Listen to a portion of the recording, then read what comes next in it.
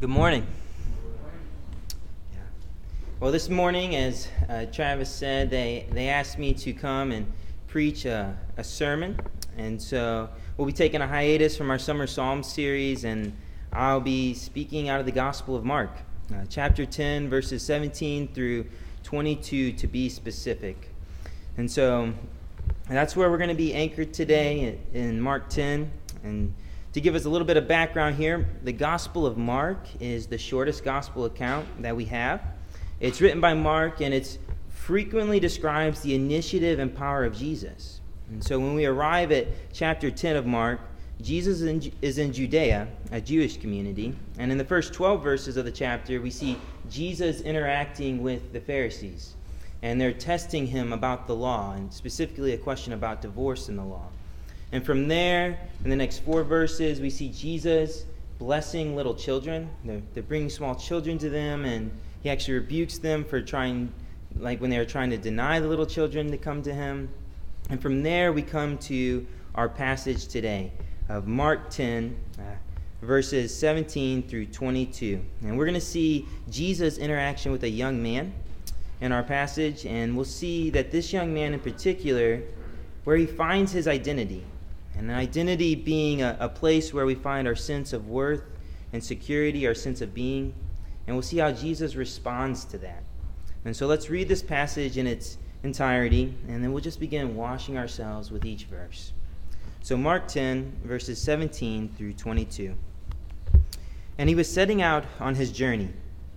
A man ran up and knelt before him and asked him, "Good teacher, what must I do to inherit eternal life?" And Jesus said to him, "Why do you call me good?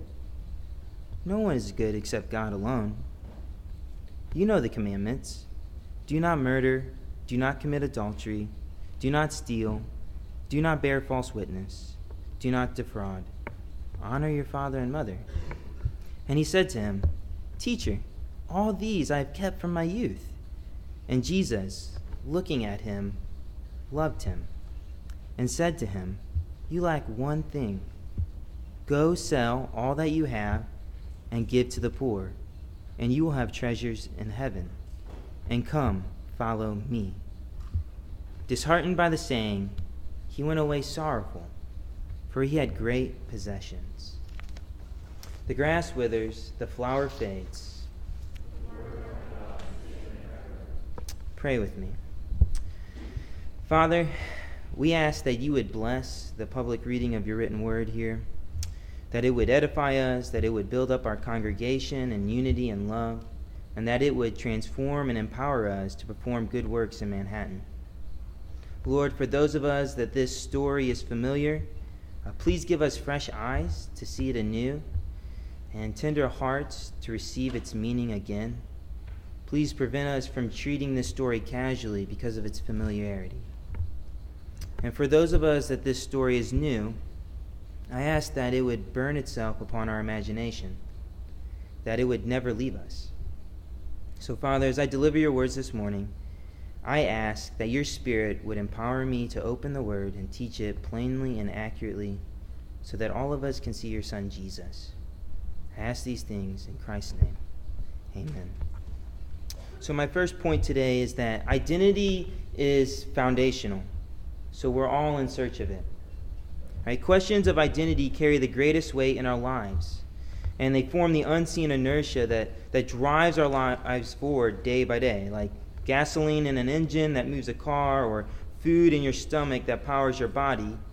Our identities are foundational to who we are and who we will become and how we will get there. And so, because they're foundational, we're always searching for a meaningful identity to build our lives upon. All right, this is why the first question that we often ask someone when we first meet them is, well, what do you do? Right? The implicit question there is, who are you? Right? If you know what they do, then you can have a basic idea of what their daily life is like, their daily experiences, or what they have done in the past to get where they are today. Right? So if you could imagine, being in your workplace and a new coworker comes in and you say, "Hey man, what do you do around here?" And he would respond with the word, nothing. I do nothing. Right? It would catch you off guard. You would be shocked. You'd be like, well, you didn't, that can't be possible, right? Because implicit in that question of what do you do is who are you?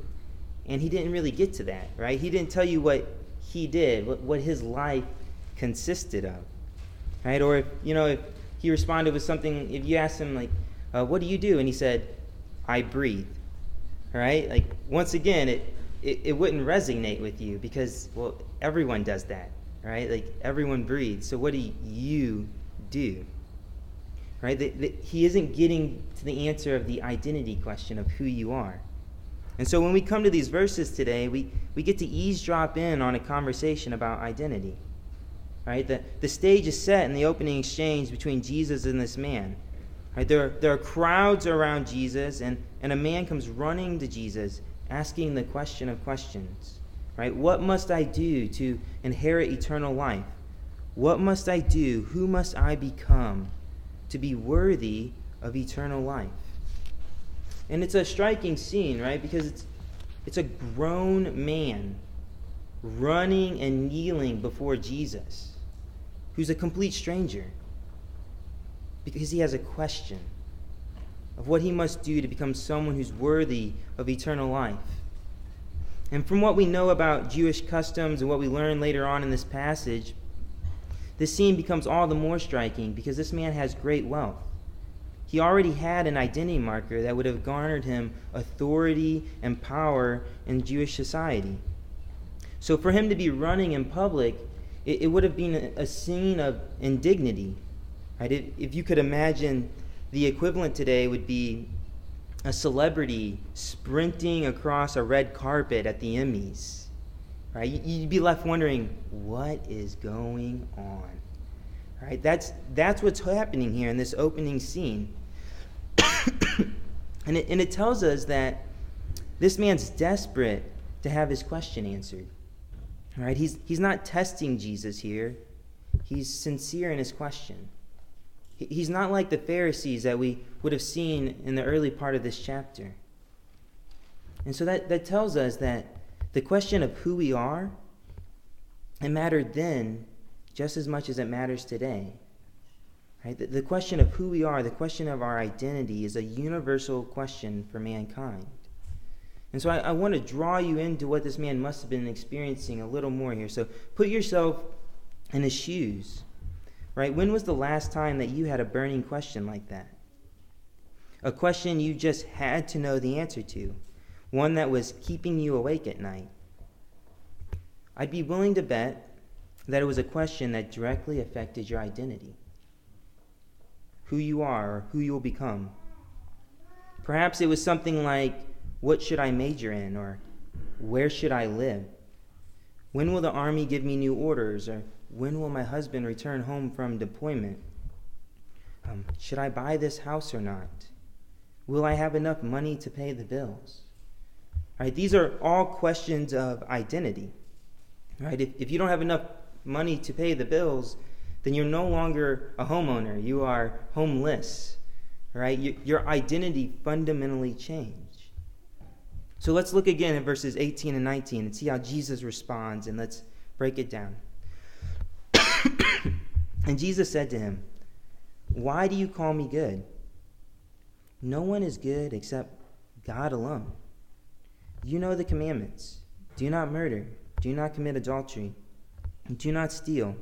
Do not bear false witness. Do not defraud. Honor your father and mother." Right? Like, if you're anything like me, you're kind of thinking, what?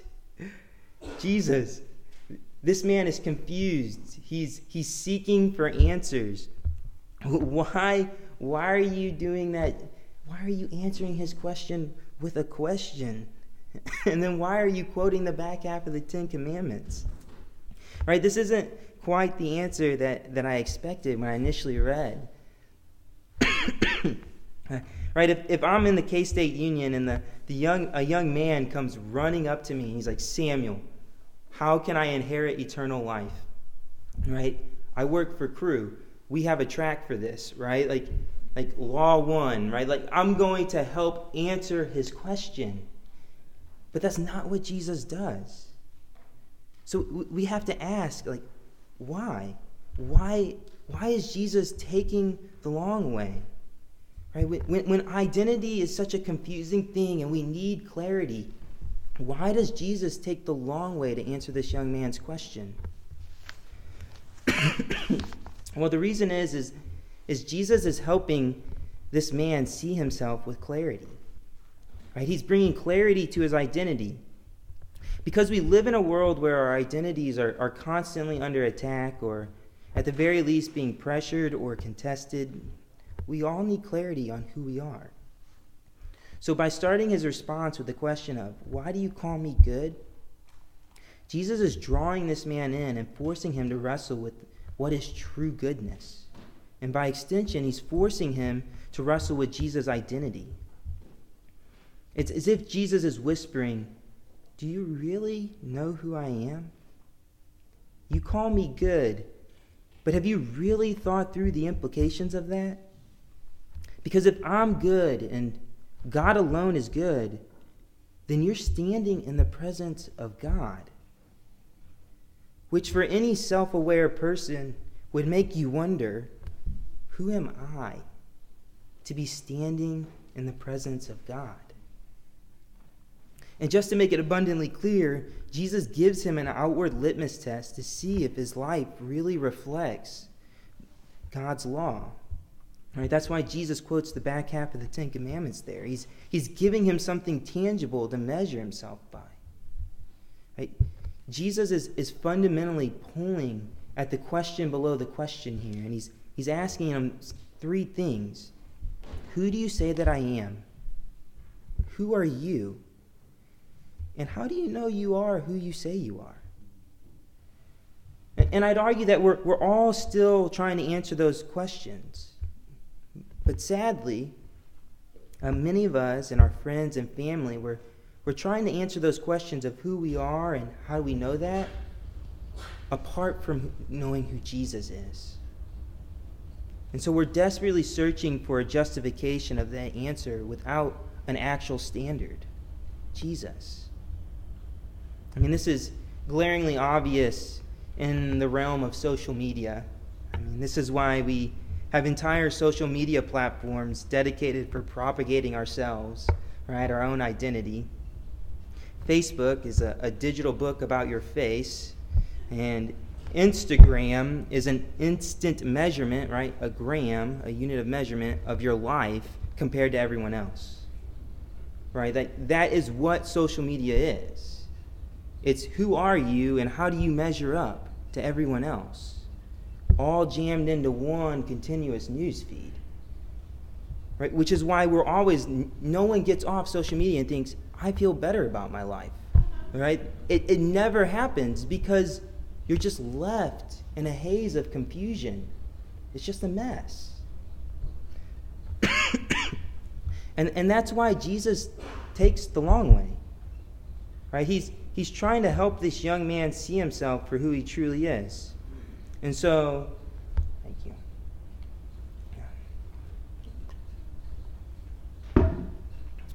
And so in verse 20, when he responds and he says, Teacher, all of these I've kept from my youth, there's a tremendous amount of irony here.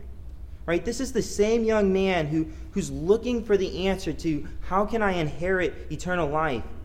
And when Jesus responds with the standard of God's goodness and God's holy commands, he assumes that he's already met the standard, which would logically mean that he already possessed eternal life.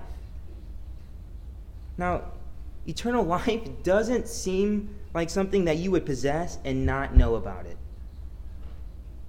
So, before we simply write this young man off as proud, we have to ask, well, how did he get there? Well, and the answer is self-deception. Right? He's deceived himself. He thinks he's better than he really is. And so in deceiving himself, he loses his identity and he forges a counterfeit in its place, where he looks better than he really is. And so Jesus responds to this counterfeit, and he calls his bluff. I mean, look at verses 21 and 22 here, how it all ends. And Jesus, looking at him, loved him, and said to him, "You lack one thing. Go sell all that you have and give to the poor, and you will have treasure in heaven. And come, follow me."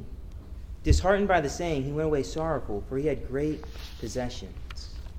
Right? And this leads to my third point, that identity is found in the Creator or the created.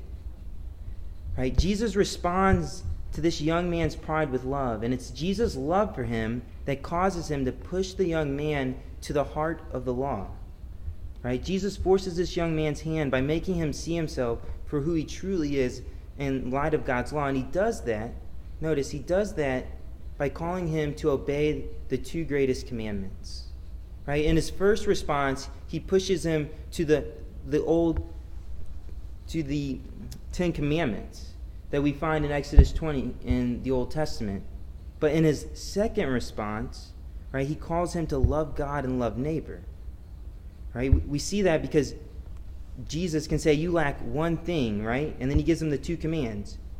Go sell that all you have and give to the poor. Go love your neighbor as yourself. And come follow me. Right? Love the Lord your God with all your heart, mind, and strength. Jesus calls this young man to rightly order his loves and challenges him to examine himself to see if he's obeyed the law perfectly from the heart. Not merely externally, but internally as well. Right? He causes him to look and say, have you really kept that? Is that who you really are, that you've kept the law perfectly from the heart? And for the first time, this young man, he sees himself for who he truly is. And he realizes that he's not worthy of eternal life, that he doesn't measure up to God's standard of goodness. And he's faced with a choice, rooting his identity in Jesus and being a follower of his, or rooting his identity in his own possessions. And sadly, he decides to keep the identity that he already has. Right? Our passage says that he went away sorrowful. Right? The word sorrowful there is the same word used to describe Judas' remorse for betraying Jesus in Matthew 27:3. Right? This young man knew what he was giving up, but he loved his possessions more than the identity of being a disciple of Jesus. Right? It's a sobering story. I was talking to Brian this morning about it. In many ways, this is a New Testament lament. And we're left wondering, what happens to this man? You can almost imagine him laying on his deathbed, clutching his possessions, knowing that they're not enough.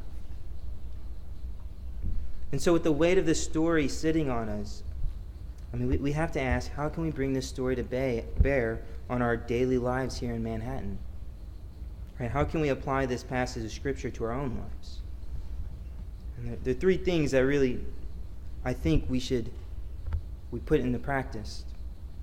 And the first is identity examination, right? Self-examination.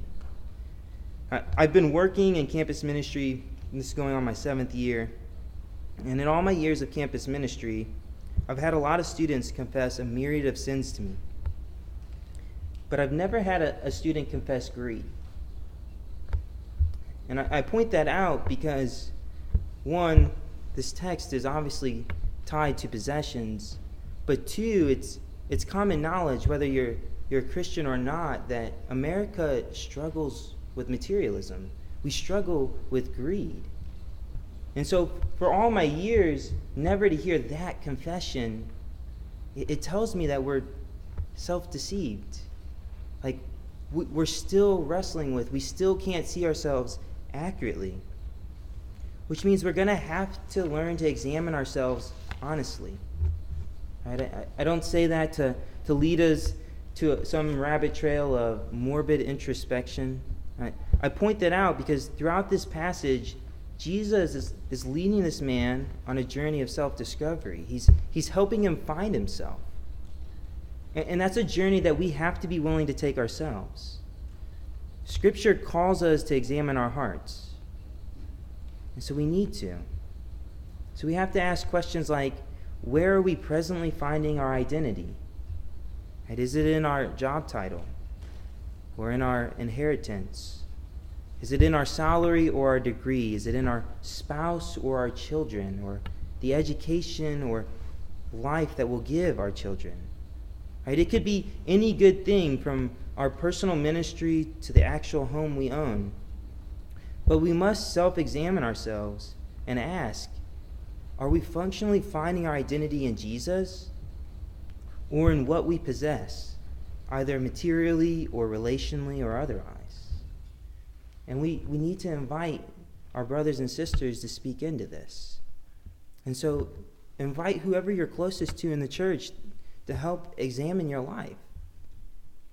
Invite a close friend in the pew next to you to say, where do you think I'm functionally finding my identity at times? Because we need to examine ourselves. We need to see ourselves clearly. Here's the second way is, identity sacrifice. Meaning we need to practice self-sacrifice. Right? It's far too easy to read this passage of Scripture and to rationalize away the hard edges. I mean, if I'm honest, when I first read it, I thought, I don't want to preach on that. And then my second thought was, Jesus can't really expect us to sell all of our possessions, can he? Like, he really can't mean that. And I had to wrestle with it. And the answer is no. Like, this passage of Scripture isn't commanding us to sell all of our possessions. Right? When we interpret the Bible, we can't always reason directly to a literal application. So like when we read Jesus' words, "Come follow me," we shouldn't like take up an itinerant preaching position and move to Israel. Right? That's not how it works. But, right, and this is an important but, that doesn't mean we can just rationalize away the hard principle here. Our possessions, they are a great indicator of what we love. Right? Our bank statements are one way of many that we can tell if we truly are living sacrificial lives. Right? They're great indicators. If you walk into my home, you will see books because I love to read. Right? My love is on display in my home. Like it's really obvious. And so we have to recognize that our wealth will always be a present temptation to find our identity in our possessions, and we need a plan to actively fight that temptation. So that starts with first remembering that Jesus' call to this young man to go and sell all of his possessions wasn't hypothetical. Jesus was not bluffing. Right? This was not a theoretical call to complete repentance and holistic discipleship, which means we're called to that same standard of complete repentance and holistic discipleship. And so we need to be willing and we need to be actively selling the possessions of our heart and our lives. And so we got to put a plan in place to systematically crucify our identity so that our neighbors can see how our identity in Christ is better. And so what that can practically look like is, using our gifts and possessions to love our neighbor. Right? If you're good with technology, offer help to your neighbor with his tech stuff. If you own a lawnmower, mow your neighbor's lawn. Organize a block party where the neighborhood kids can come and play. Right? Make sure your neighbor knows that he can use your tool shed if he's doing home improvement, or offer to make a grocery run for that single mother 2 houses down. Right? Putting other people before yourself is a great way to make sure that you don't let the counterfeit identity that you've been constructing become where you find your identity. Right? It's that plan of identity sacrifice over and over and over again. And we just have to deal with the reality that sacrificial love and acts of self-sacrifice, seldom are they sexy and rarely are they remembered. And so we have to Start with something small and concrete, and let that build over time. A few weeks ago, my younger sister, Christy, she was graduating from Missouri State University, and my entire family packed up, and they drove to see her graduate. I'm from a large family, 9 kids, so imagine a caravan.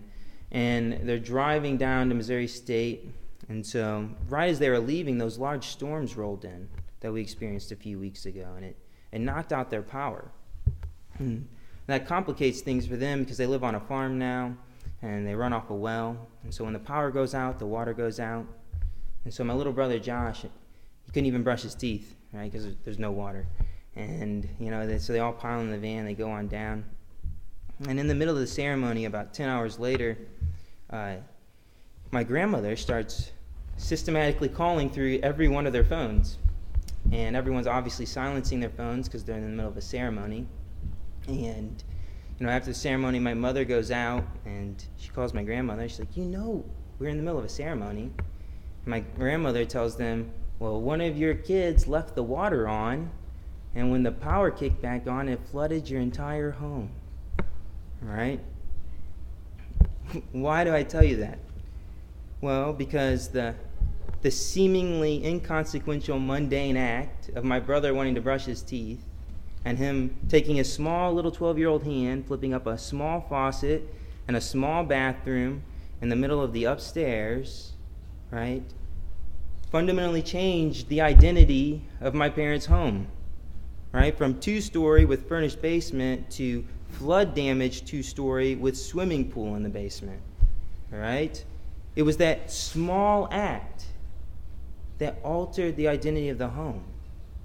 And that's what our acts of self-sacrifice are like. Small, ordinary, concrete things that over an extended period of time can reform our identities and the identities of others. And here's the kicker. Unlike my parents' insurance, which is covering the entire cost of the damage, right, under some clause like children, right, there's no deductible with Jesus. Right? And that leads to my third application point, which is we have to embrace a gospel-formed identity. Right? Just like this young man in our passage today, Jesus isn't impressed with our past obedience, and he's not requiring us to earn our entrance into the kingdom. Right? Not long after this interaction with this young man, Jesus would go to the cross, and he would die. And 3 days later, he would be raised again.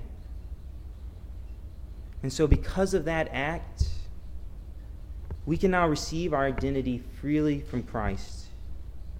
And now we get to spend the rest of our days searching out what it means to have an identity that's rooted in the unconditional love of Jesus. So, right, as we practice self-examination and as we practice self-sacrifice, we're promised, because of who we are already in Christ, that he'll be present with us. And so we don't have to practice those things in our own strength. And we know that he will meet us there in the process. Which means that our identity is fundamentally this, right? That we are a son or daughter of the King. Which means we've been united to Jesus through his death and resurrection, and now Christ is in you, and you are in Christ. And so if someone were to come to you and ask, well, how do I inherit the kingdom? You would have to help them see that to inherit the kingdom, well, you have to be a child. You have to be a son or daughter of the King. Your identity has to be that of a son or daughter. And that's only received by grace. So if I were to put this sermon in a sentence, it would be this. The Christian life is a call to root our identity in Jesus and not in what we possess, because the love of God is better than any love any other identity could ever bring. Pray with me.